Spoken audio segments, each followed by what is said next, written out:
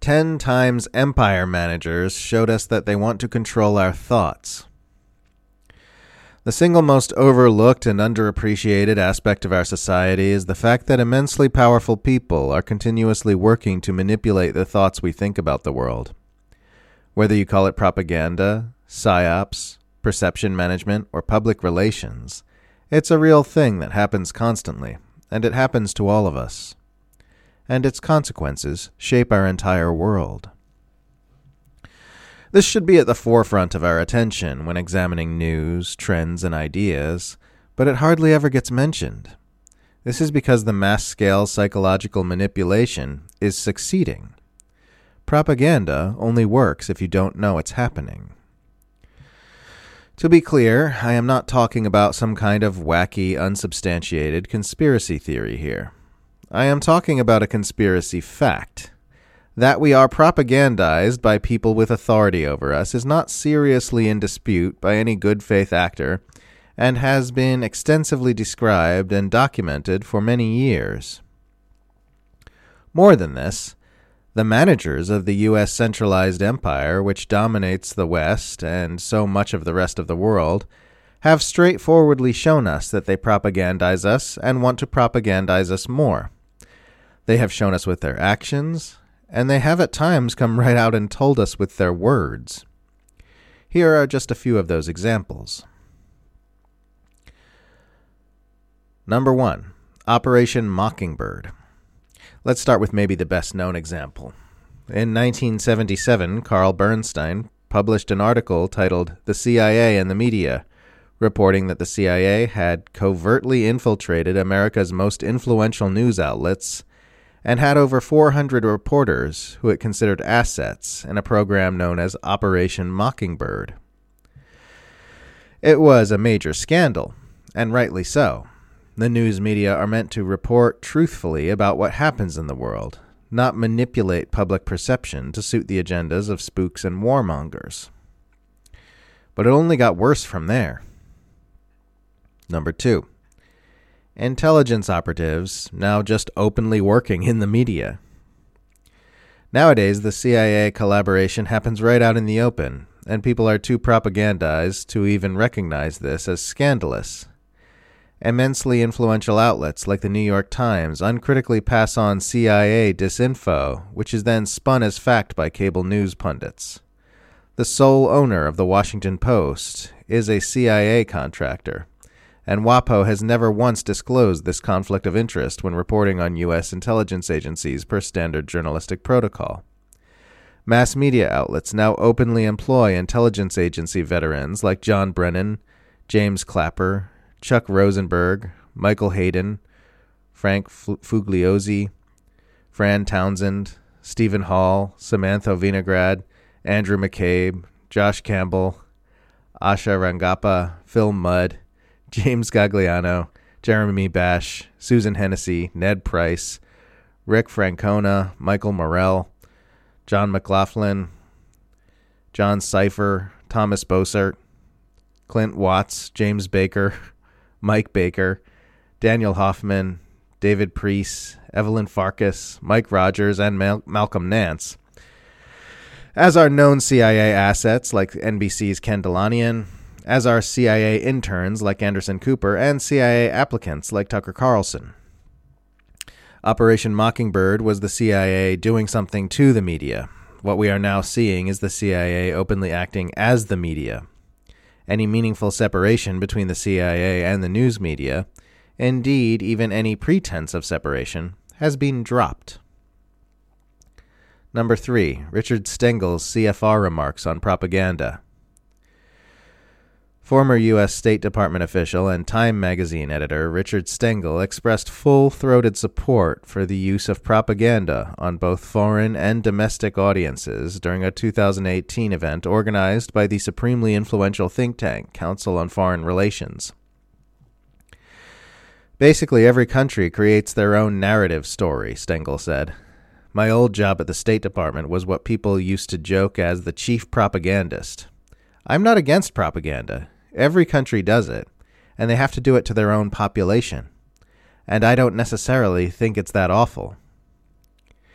Interestingly, years earlier, during his time at the U.S. State Department under the Obama administration, Stengel actually provided his own definition of what precisely he means by the word propaganda, and it's not nearly as innocuous as he makes it sound for his CFR audience. Propaganda is the deliberate dissemination of information that you know to be false or misleading in order to influence an audience, Stengel wrote in 2014. Those are two mighty interesting positions for an empire manager to hold at the same time, especially one who just served as the presidential transition team of the current president. 4. U.S. officials telling the press they're circulating disinfo about Russia to win an information war against Putin. Last month, NBC News released a report citing multiple anonymous U.S. officials who said the Biden administration has been rapidly pushing out intelligence about Russia's plans in Ukraine that is low confidence or based more on analysis than hard evidence, or even just plain false, in order to fight an information war against Putin. The report says that toward this end, the U.S. government has deliberately circulated false or poorly evidenced claims about impending chemical weapons attacks, about Russian plans to orchestrate a false flag in the Donbass to justify an invasion, about Putin's advisors misinforming him, and about Russia seeking arms supplies from China. So they lied. They may hold that they lied for a noble reason, but they lied. They knowingly circulated information that they had no reason to believe was true, and that lie was amplified by all the most influential media outlets in the Western world. That this happened while the mass media is continually churning out reports warning the public about the dangers of disinformation is an irony that was lost on almost everybody. Number 5. Senators telling Silicon Valley representatives it's their job to manipulate public thought to prevent dissent.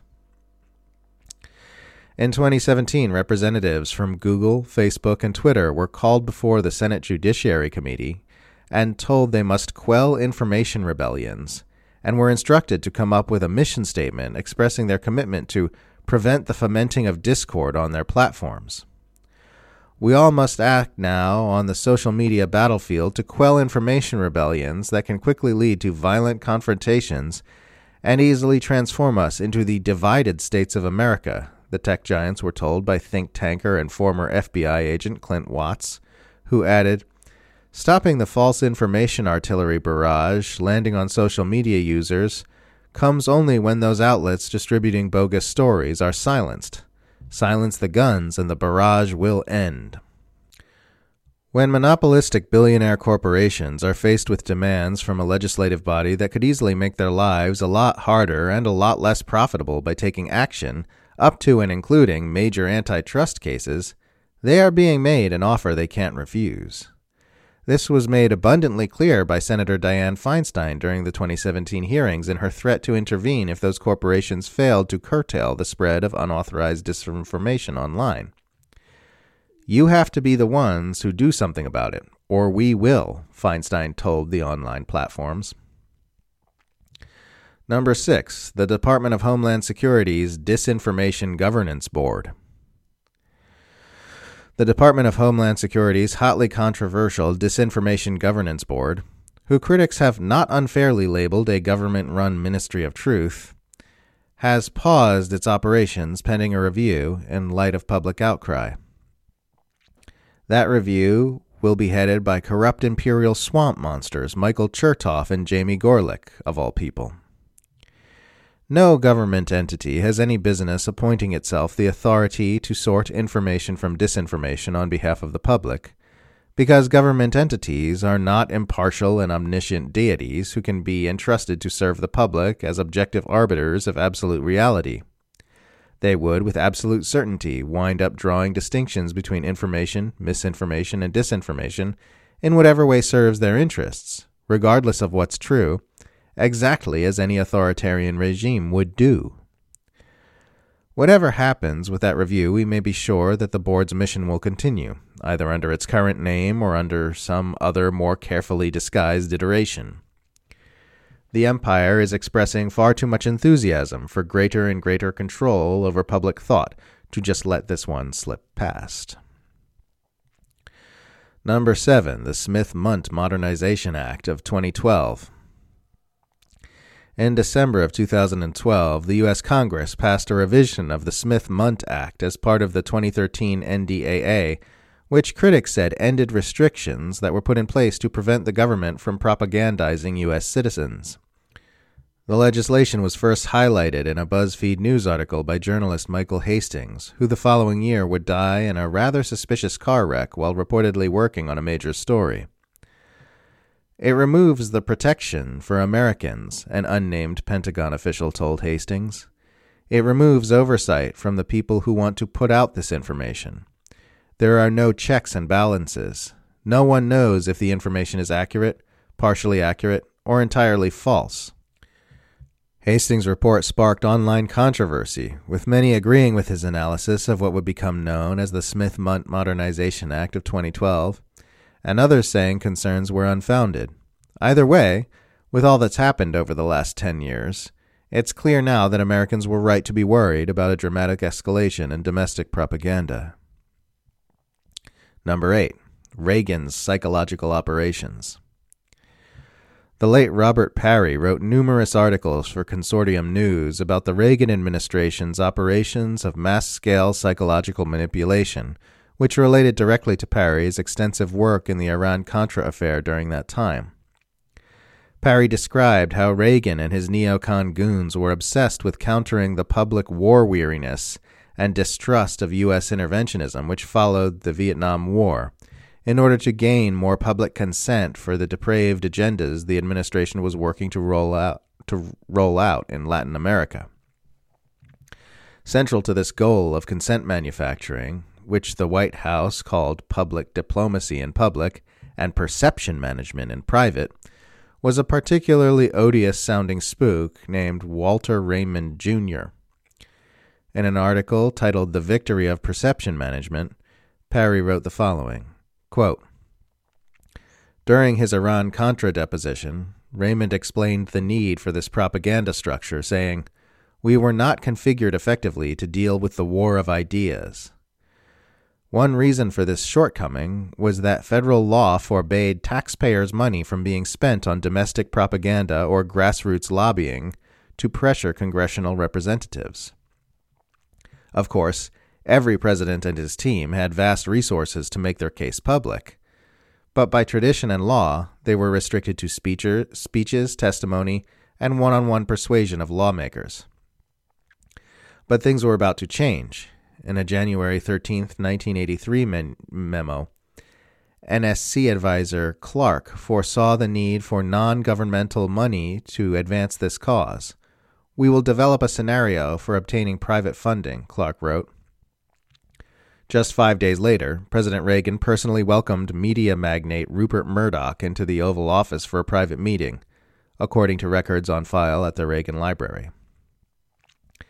As administration officials reached out to wealthy supporters, lines against domestic propaganda soon were crossed as the operation took aim not only at foreign audiences but at U.S. public opinion, the press, and congressional Democrats who opposed funding the Nicaraguan Contras. End quote. Number 9, Canadian military leaders using COVID regulations as an opportunity to test out PSYOP techniques on civilians.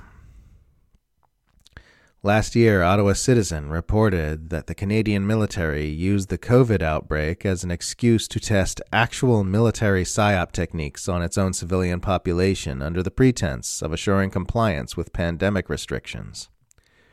Some excerpts. Canadian military leaders saw the pandemic as a unique opportunity to test out propaganda techniques on an unsuspecting public, a newly released Canadian Forces report concludes.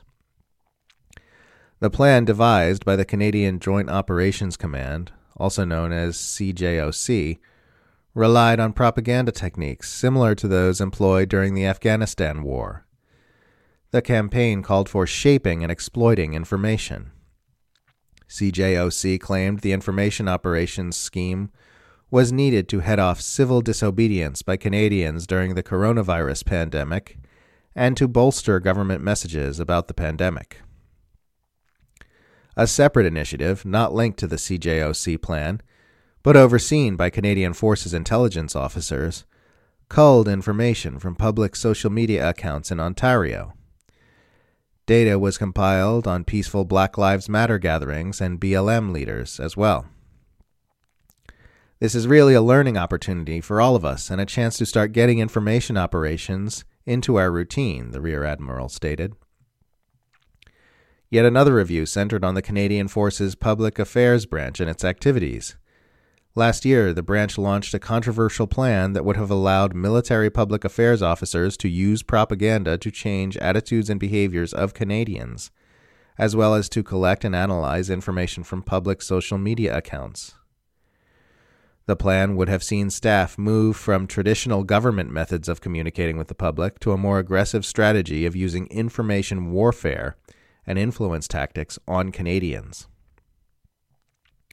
So empire managers are not just employing mass-scale psychological operations on the public, they are testing them and learning from them. And number 10, the U.S. government funding independent media in Ukraine. Lastly, there's the fact that the infamous $40 billion proxy war package sent to Ukraine includes funds allocated to counter Russian disinformation and propaganda narratives, promote accountability for Russian human rights violation, and support activists, journalists, and independent media to defend freedom of expression. So, information warfare. The U.S. government is funding information warfare to manipulate public perception of this war and running cover for those manipulations by calling them activism, journalism, and independent media. Given that the mainstream Western press have been uncritically reporting even the most outlandish stories coming out of Ukraine without a shred of evidence, we can expect this government-funded propaganda to spread throughout the Western world.